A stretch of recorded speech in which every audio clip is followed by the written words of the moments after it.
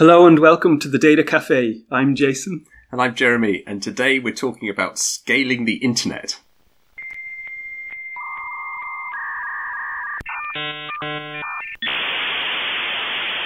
Now, this title had me intrigued. Jeremy, what do we mean by scaling the internet? So, this really feeds back to when we all went into lockdown in 2020. And oh, no. I know.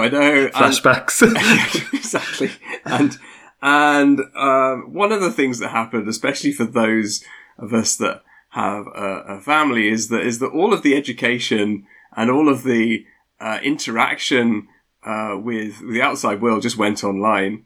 And so suddenly we were massively dependent on the internet, on video conferencing and Zoom meetings and Google Classroom and all of that kind of stuff. And I have to say, I mean, for me, it just didn't cope at all. Yeah. It just stopped. It did. I have memories of standing next to the router in the hall with the laptop and turning my video off and saying repeatedly, "Can you hear me now? Can you hear me now?" And just realizing, no, our broadband at the time just wasn't managing the capacity for suddenly two people working from home. No. Not at all. And I think it was an experience that many people had. I think ISPs were very much receiving a lot of probably abuse, but certainly a lot of, say we say, constructive customer service calls. Lots of tickets logged, I imagine. Yeah. And a few of them came from me as well. About upstream bandwidth and downstream bandwidth and all kinds of stuff we didn't think we had to know about. Anyway, that was basically an instance of the internet, at least the local internet in the UK, not really being able to scale with the demand that was being placed upon it. And so you asked what it means, and for me it was, is your internet connection and are your internet services able to cope with scaled up demand, maybe as due to organic growth, but of course in that instance very much down to extreme behaviour and an extreme event, which in that case was the pandemic and the reaction that happened as a result of that. So this is giving me thoughts now about wanting to model that demand that you've said and that we've talked about before, and how that goes through cycles and erroneous patterns because of massive effects such as the pandemic, and maybe having to manage that intelligently or manage it in a way that we don't have previous experience with. So this says to me, okay, that's the word scaling, right? Scaling up for something dramatic happening, everybody logging on for some finale or Eurovision next week or whatever the current, big internet phenomenon is. Yeah. And to facilitate all of that screening that's happening, like people using all sorts of streaming services, their Netflix, their Disney Plus and all the rest of it. Like, we're not just watching TV anymore, we're watching internet TV. And it reminds me as well of how we're heading towards smart home, like connectivity, Internet of Things. How many devices am I going to plug into my internet at home? That means my Netflix movie is no longer able to keep up because my fridge is trying to tell me to change the icebox. Whatever is going on in the home. Yes, yeah. So I can see applications straight away. And I think that you hit the nail on the head. The issue there is, can I have a model which captures all of these things? To which the quick answer is probably no, not all of them, because that was a lot of things. But yeah, you need a model. You absolutely need a model. And that model is, in this instance, something that we would get from a simulation model. So something which would allow us to have an understanding of how something works, how a process works, how an organization works, how a household works, how an individual crudely works, and puts that together in a way which can be simulated, can be played back at, super fast speed, and you can ask some interesting questions of that of that model and of that through that simulation. That is a bit I wanted to dig into, if there's a distinction or what the distinction should be between modeling and simulating. It sounds to me like a simulation introduces an element of evolution, that you potentially have a starting point and you let that system evolve and you're simulating behaviors maybe, or interactions or patterns that aren't necessarily one model, but lots of potentially different entities within a simulation that have their own model, like their own motivation for how they behave, but then together run through a pattern at a macro level that becomes something that needs to be reacted to. And in the case of the internet, it's facilitating broadband demand across a location or a population. Yeah, I think... Am I in the right direction? Yeah, no, I think that's a really nice sort of distinction. And, for me, anyway, the modelling aspect is the capturing of that behaviour, the capturing of the essence of the individual, if you like, or the organisation, or the process that's being simulated, that's being modelled, and then the simulation is the thing which takes that model and starts to play around with it, play it back, starts to use that model to create likely outcomes or action streams or event streams from it. So if I'm a shopper going into a shop, maybe I have a model of a shop of myself as a shopper, and I'm somebody who goes into a shop, looks for some product, picks up product, puts product in basket, goes to till, buys product, pays with money, leaves shop. That would be an event stream that happens from that particular shopper, and would be one way of... and very current, not a future Amazon shop. Yeah, right. Yeah, okay. And, but, there are many ways of constructing a model, and some of the things you were talking about are more, I think, what we're going to get onto, which is more sort of looking at the model as a construct of individuals, or construct of individual types, or what we'll come to call agents within the simulation. And that's where it gets really quite exciting, because then you start to say, okay, I'm not just one type of shopper who goes in, picks up, buys and pays and leaves. There are many types of shoppers. There are people who are interested in particular types of products. They're interested in... I thought you were going to say who are in the way. That's where my head went.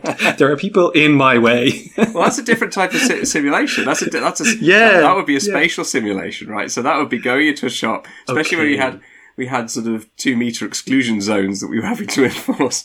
And it was a nightmare. You couldn't get around most shops in any kind of sensible way. So, but the aisles went one way, but there wasn't a natural flow. So I'd go down one, but I wasn't allowed to go up the next one. It didn't make sense. But I have an example. I have an example as well of when I was in college, we started to build simulations, and I realize now that they're simulations because they felt very basic at the time to learn how to program.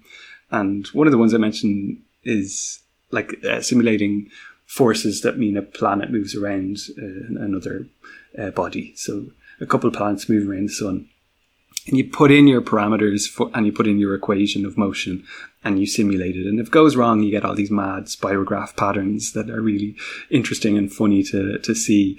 But if you get it right, you get this lovely natural orbit, and you've proved the physics involved. But another one that started to bring in like behaviors, so people dynamics, and we did this a couple of years later, was almost like crowd simulation.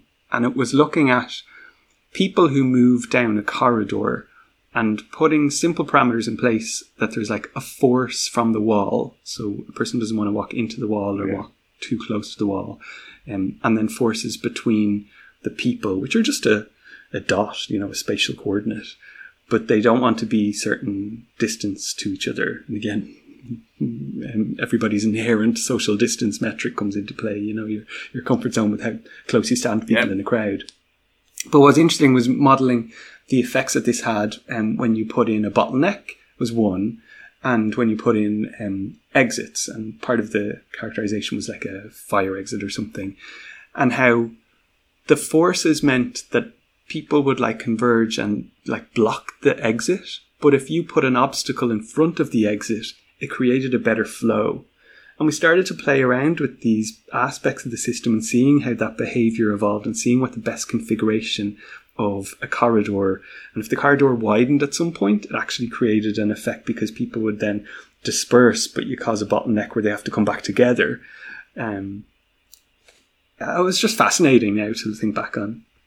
That's a really nice example. And there you've got a simulation model where you've got individuals with certain properties, and it's not a force of nature you talk about in terms of the force of not bumping into a wall or not bumping into each other. It's more of a propensity to avoid from the individual, but that is a characteristic of that individual within the simulation, that they will tend to avoid objects, avoid walls, avoid other people. We're not air particles and smoke particles in a Brownian motion engine. We're people who are trying to get from A to B without tripping over other people and other things. So that because of that propensity, that can be modelled, captured as an ability to want to have an exclusion zone around ourselves and have our personal space, and therefore when you move through a crowd, you take these things into account and you try to maintain your personal space and you try not to crash into people. And then you end up, so the simulation is giving you essentially what becomes known as the emergent behaviour of the whole, the global dynamic, to see, look at this crowd flow. Look how it creates these hotspots or these crush zones or these air zones of improved flow around a building. So really super important in emergency evacuation procedures and simulations. Really important because then you can make your buildings and your public spaces safer by having this kind of simulation in place. And I came across a cool word for when it happens in traffic and you get this phantom traffic jam. It's called a jamathon. And I read this in Laurie Winkle's book, Science and the City, and hoping to get Laurie on the podcast, actually. This is nice. A phenomenon that's created independent of any external influence. Like, there's nothing that has caused a traffic jam. It's just the natural evolution of people's behaviour means that you build up this wave that propagates backwards and ultimately becomes almost a shock where suddenly somebody has to brake really hard and it causes a traffic jam. Yeah. It's really interesting. Yeah, absolutely. Stuff. And so you can discover these really unexpected phenomena within what you thought was quite a simple model, but in the global dynamics, the simulation can expose these interesting behaviours which allow you, and in the case of the internet, to put in place some kind of mitigation, some kind of protection from unexpected bottlenecks, unexpected jams, if you like, and allow you to put in place better reliability and better robustness against crazy events or unexpected events that would otherwise bring your local internet connectivity to a grinding halt. Yeah, and bringing it back to the internet connectivity piece, how is this scaling now going to help us to manage people's bandwidth, for example? What's this application? Well, I think the key scenario is here. How do you manage investment to in your local network and in your regional network and in your national network, and how do you know how much extra equipment to put in your local exchange? How much processing power? What your level of fibre to the curb and fibre to the cabinet should be in your area if you're going to be able to support the anticipated, and this is the crucial thing, the anticipated levels of demand given unexpected and maybe at the moment unknown levels of interest in certain applications and certain, media streaming events that are going to happen in the future. And this is where it becomes, really, I think, challenging. But that's potentially what you get out of it is an understanding of how you can be, investing, how you can be growing your internet in terms of if you're a provider of services or of equipment in this area, and then of course if you're really doing it in a sophisticated way, how you can be reacting live to particular events as they happen to enable the experience to be really smooth and not juddery. Cool. And you had an interview with Dr. Lucy Gullen, an AI and optimization research specialist at Applied Research at BT. Let's hear what she told us about this. I'm joined in the Data Cafe today by Dr. Lucy Gullen, who is AI and optimization research specialist in applied research at British Telecom. Lucy, very warm welcome. Thank you. It's great to be here. Thank you for joining us. It's really exciting. And Lucy, you've been working on a technology and approach that I have a great deal of time and respect for, simulation in data science. And specifically, you've got this lovely use case around household bandwidth usage. And I know I really care about the amount of the bandwidth that I get, and I'm sure lots of people do, and especially, of course, during lockdown when there just didn't seem to be enough of it. So I was going to ask then, first up, what was the business need from British Telecom to simulate bandwidth usage?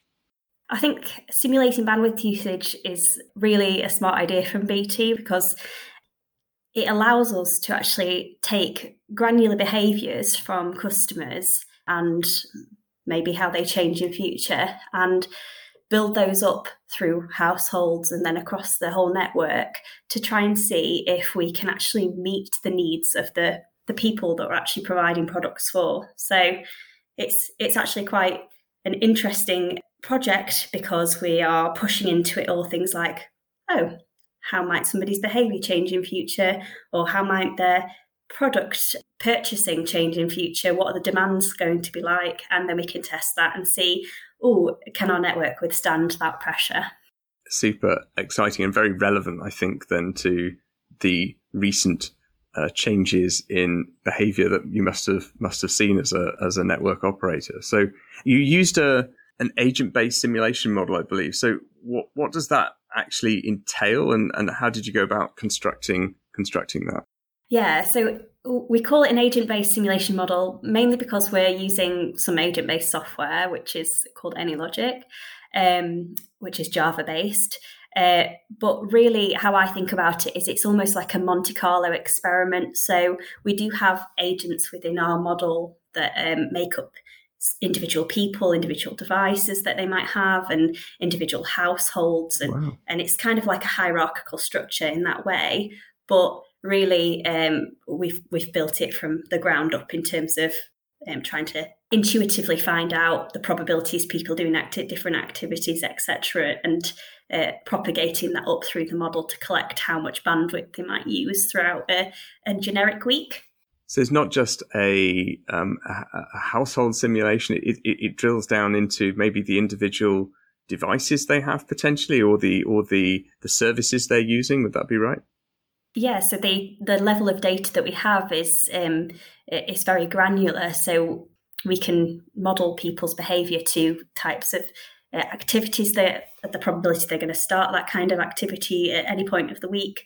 So there's quite a lot of underlying statistical modelling going into the inputs of this simulation model, and all of that information comes from external services that actually tell us, one, what do BT customers do, and two, what do we think that the general public does in general, like what are their behaviours. So it's quite a nice bit of modelling underneath to try and find out likelihood of people starting activities on different devices, etc.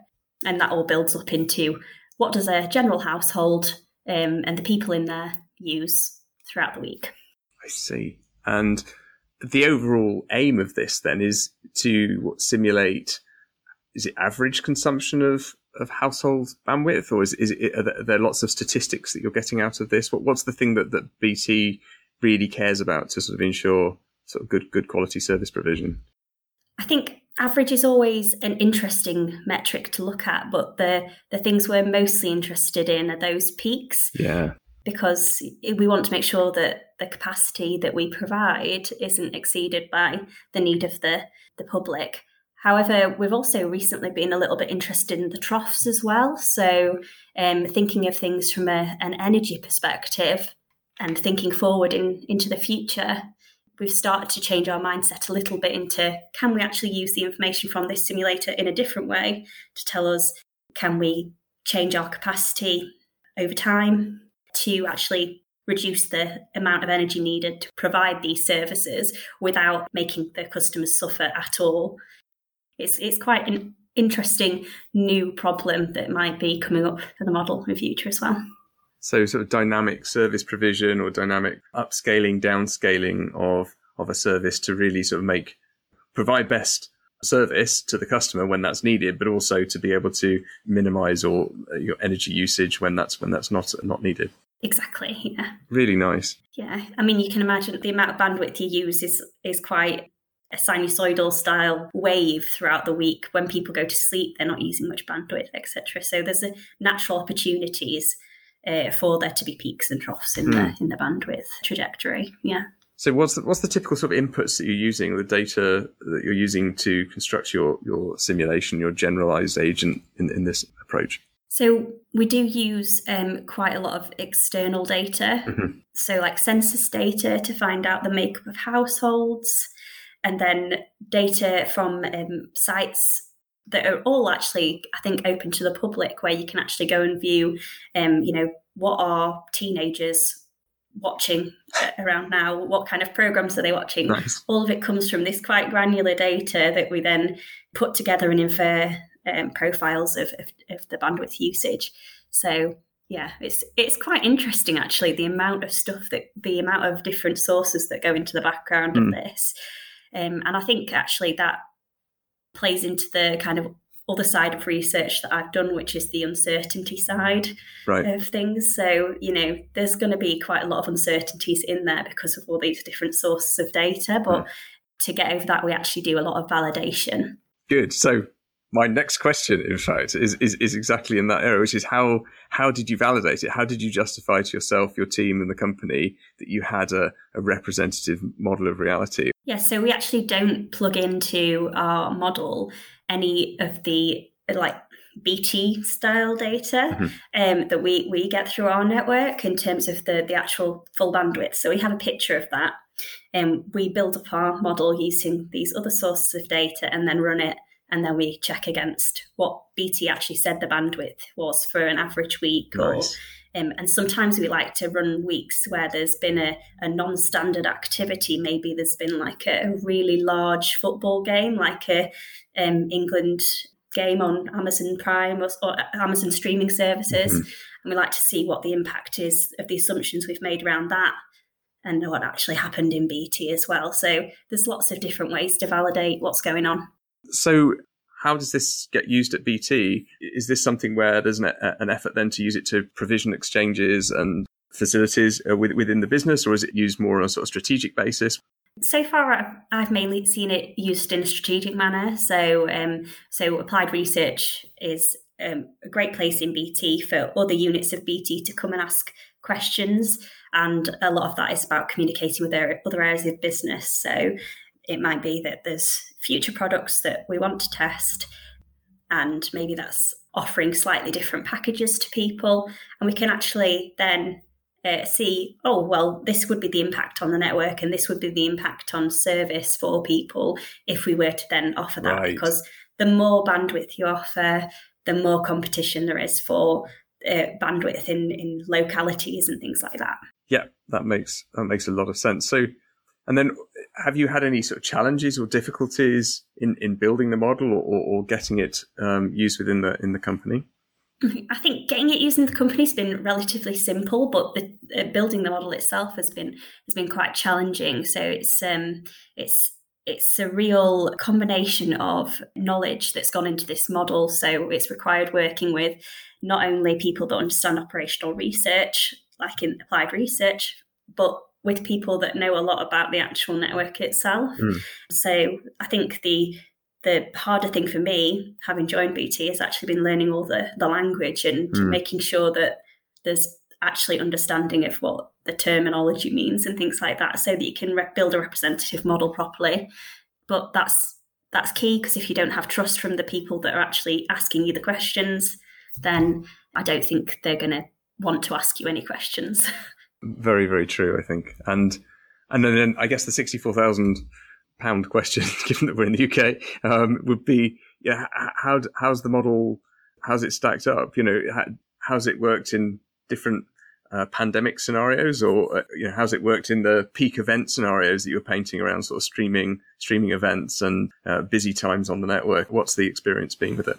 I mean, that's a really good point. I mean, during the pandemic, there's been a lot of kind of modelling done to kind of see what the impact of the pandemic has been on bandwidth usage. And as you can imagine, it has definitely, prior to the pandemic, bandwidth usage was increasing, and it shot up quite considerably during the pandemic. And now things are levelling off a little bit. But it was really interesting, because that was when the model kind of came into its own. We're able to run really, really far worst case scenarios, so we could really push the model to the limits and say, what if everybody is watching this at this time, etc., and really say, what will it break the network, and those types of questions, which I think was useful. So it was good to have the model built before the pandemic to actually answer all of those types of questions. That's tremendous. Lucy, thank you so much for joining us in the Data Cafe today. That's been really, really interesting. That's really, really interesting stuff from Dr. Lucy Gullen.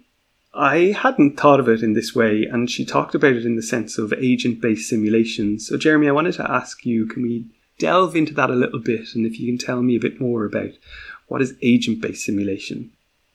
So, agent-based simulation, in the context that she's using it, I think is really a nice way of abstracting the elements of your model and then your simulation. And what do I mean by that? It means looking at the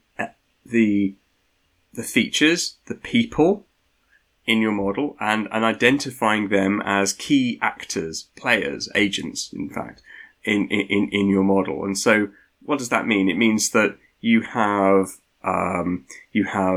a working parent who is defined as a working parent in this as an agent with those properties, and a working parent might have particular requirement to use video conferencing, to use email, to use sort of document sharing as part of their everyday life. And so there would be properties of that agent. And then you might also have she talked about a teenager agent in the model, and that the teenager might be playing some online games. They might be interacting on social media. They might be watching, if they're like mine, Netflix and all kinds of other things all the time. So there's a different demand pattern, a different set of behaviours attributed to that agent, and then you build all of these things up, and you have certain sets of agents that then contribute a household, and then within that you have a household. You also have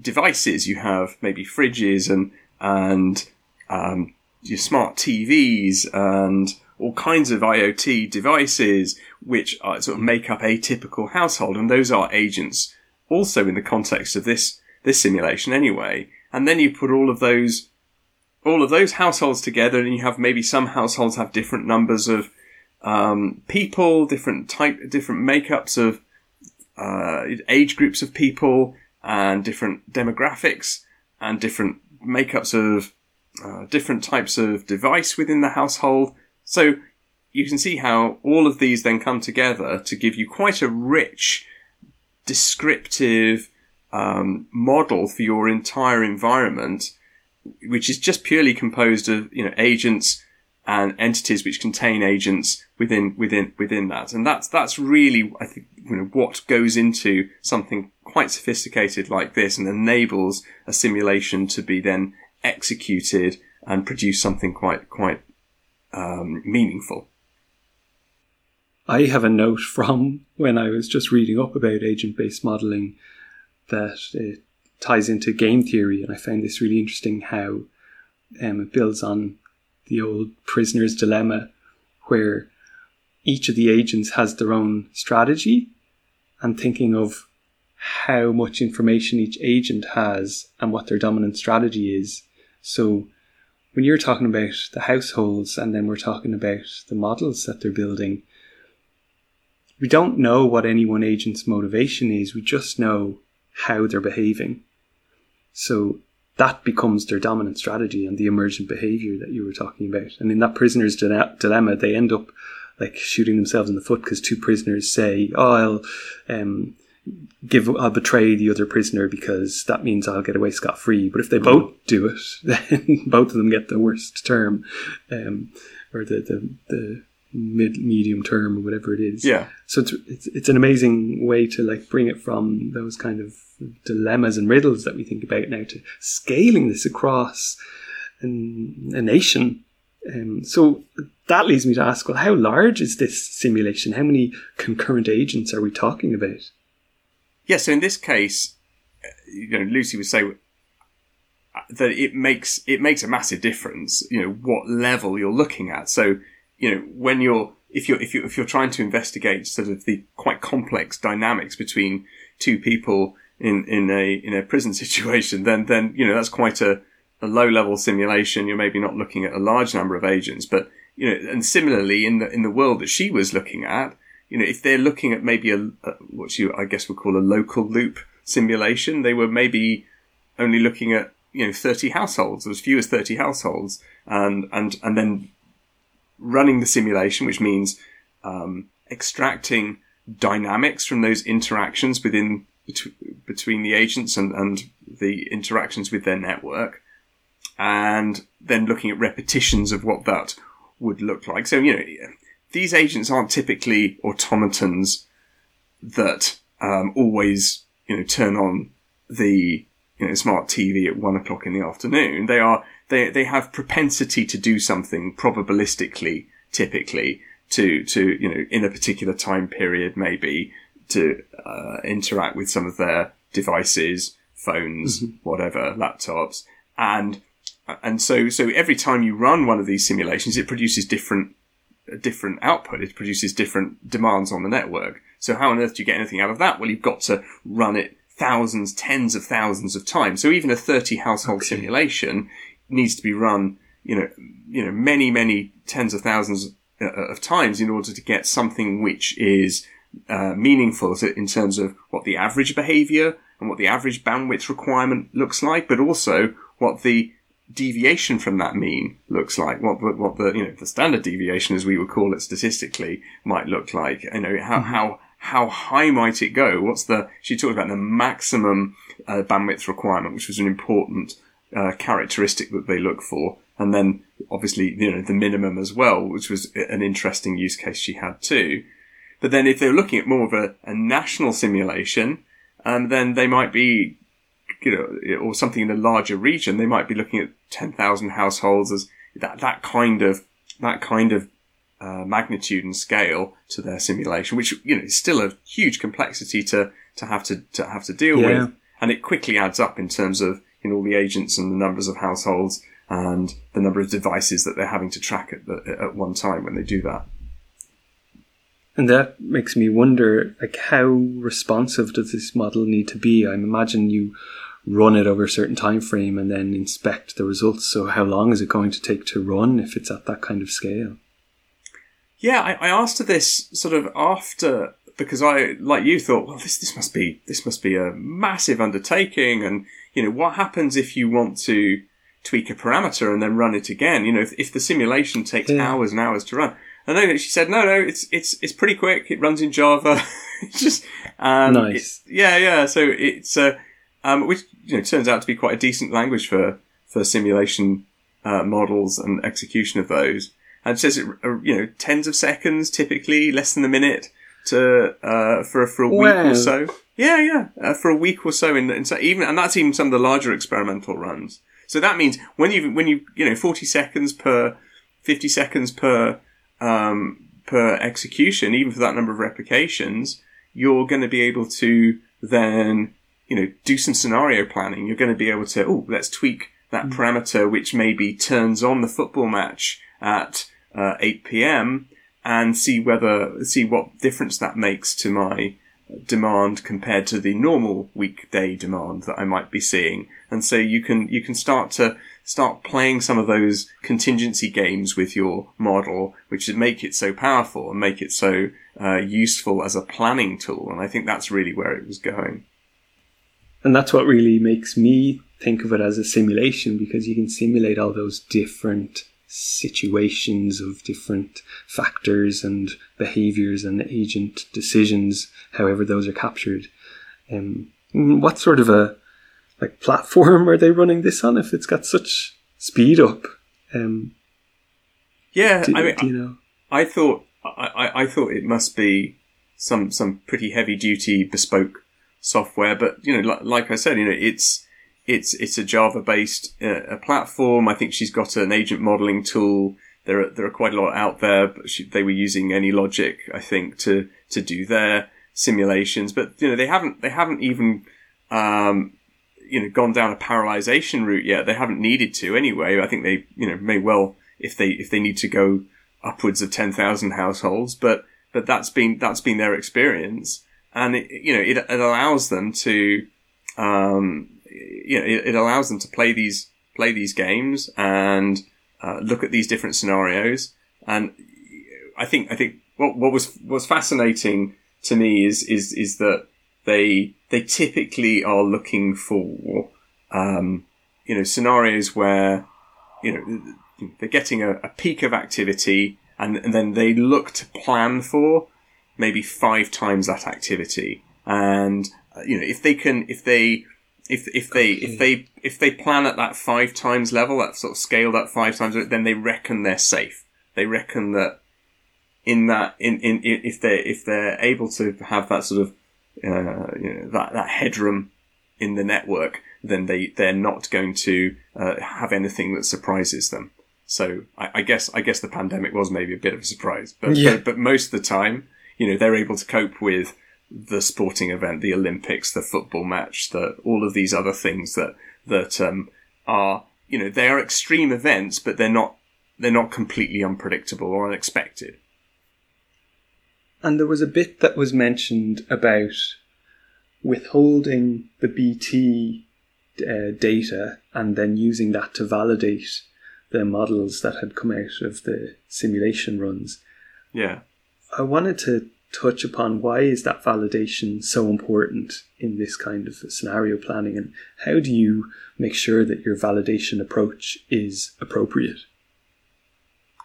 Yeah, I think this is sort of pivotal.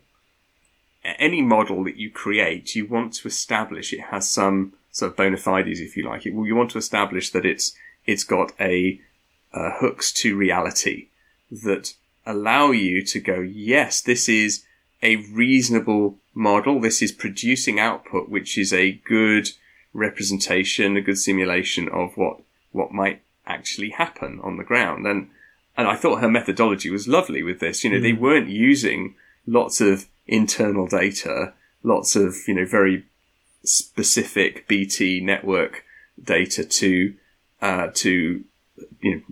set up and to parameterize and inform their model. They were using external, publicly accessible data, ONS data, so from our Office of National Statistics, to understand what the likely demographics in an area might be, and also looking at survey sites of what even what apps teenagers are using, and what programs they might be watching and when they might be watching them, and so they can build up their models using this external data. And then the validation then comes when you go, right, let's get some sample output and let's compare it with what we actually did see. So the validation did require the internal BT network data to enable them to go, yeah, we did see that level of demand in that area, as we might have imagined when, when that documentary was on the,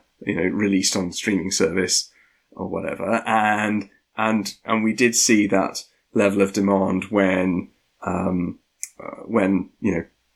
people come home to work, having dropped their kids off at school, and then, suddenly they're still requiring video conferencing and all of the sort of work services that they need. And if you can then get that established correlation with what you actually saw as against the model that anticipates that you would see it with that, then you've got some belief that your model is a decent model, and you can then start to make some great decisions based on the model. You can say, well, it's reasonable to then tweak a small parameter within my model and believe that the output of the model and the output I'm getting now from the simulation is also going to be founded in reality in that scenario. So you get this nice scenario planning potential that we talked about. It's like the epitome or a lovely use case of that blind test. So you have kept your data away from the simulation, and then you don't bring it in until you want to do that validation. So it's a lovely way to kind of epitomize that. Yeah, no, it totally, it's exactly the right scientific approach of saying, let's not pollute the model with things that we are, hidden information that we have available that was also going to be in our validation process. So yeah, it's a nice separation dynamic that they have there. So moving from this stage and this kind of cutting edge aspect of the simulation work, and we're seeing it at this scale and at this application, which is so true to life for everybody right now, what's going to happen next, and how can we get benefit from the continuing research in this area? I think where you take a simulation model like Lucy and her team at BT are, and they're using it to drive what I'd say actionable, valuable, strategic decisions. So for BT, probably it's around about the investment and the scaling up of their local exchanges, their national infrastructure, what they should be investing in, what they should be planning to invest in to make sure they've got this 5 times resilience that they were talking about.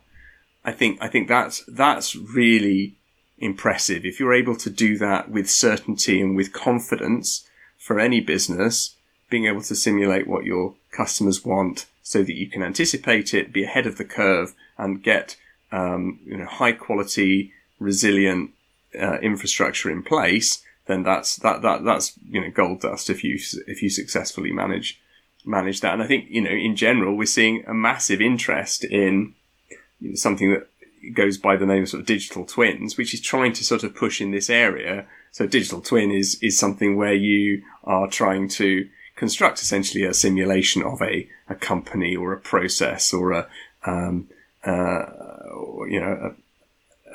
manufacturing plant or something, and your model, your simulation should be as accurate as possible to the thing that you're constructing the twin of. And why is that important? Is in and of itself, I would say it's not fantastically useful, except until you believe it, and then you can start going, right, what if we change something? What if we give it some unexpected input? What if we drive it in a way which it's never been pushed before?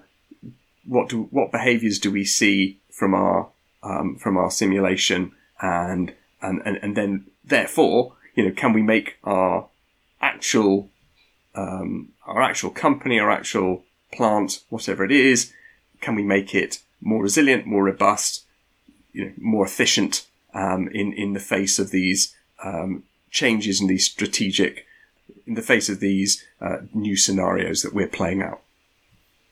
It's amazing stuff.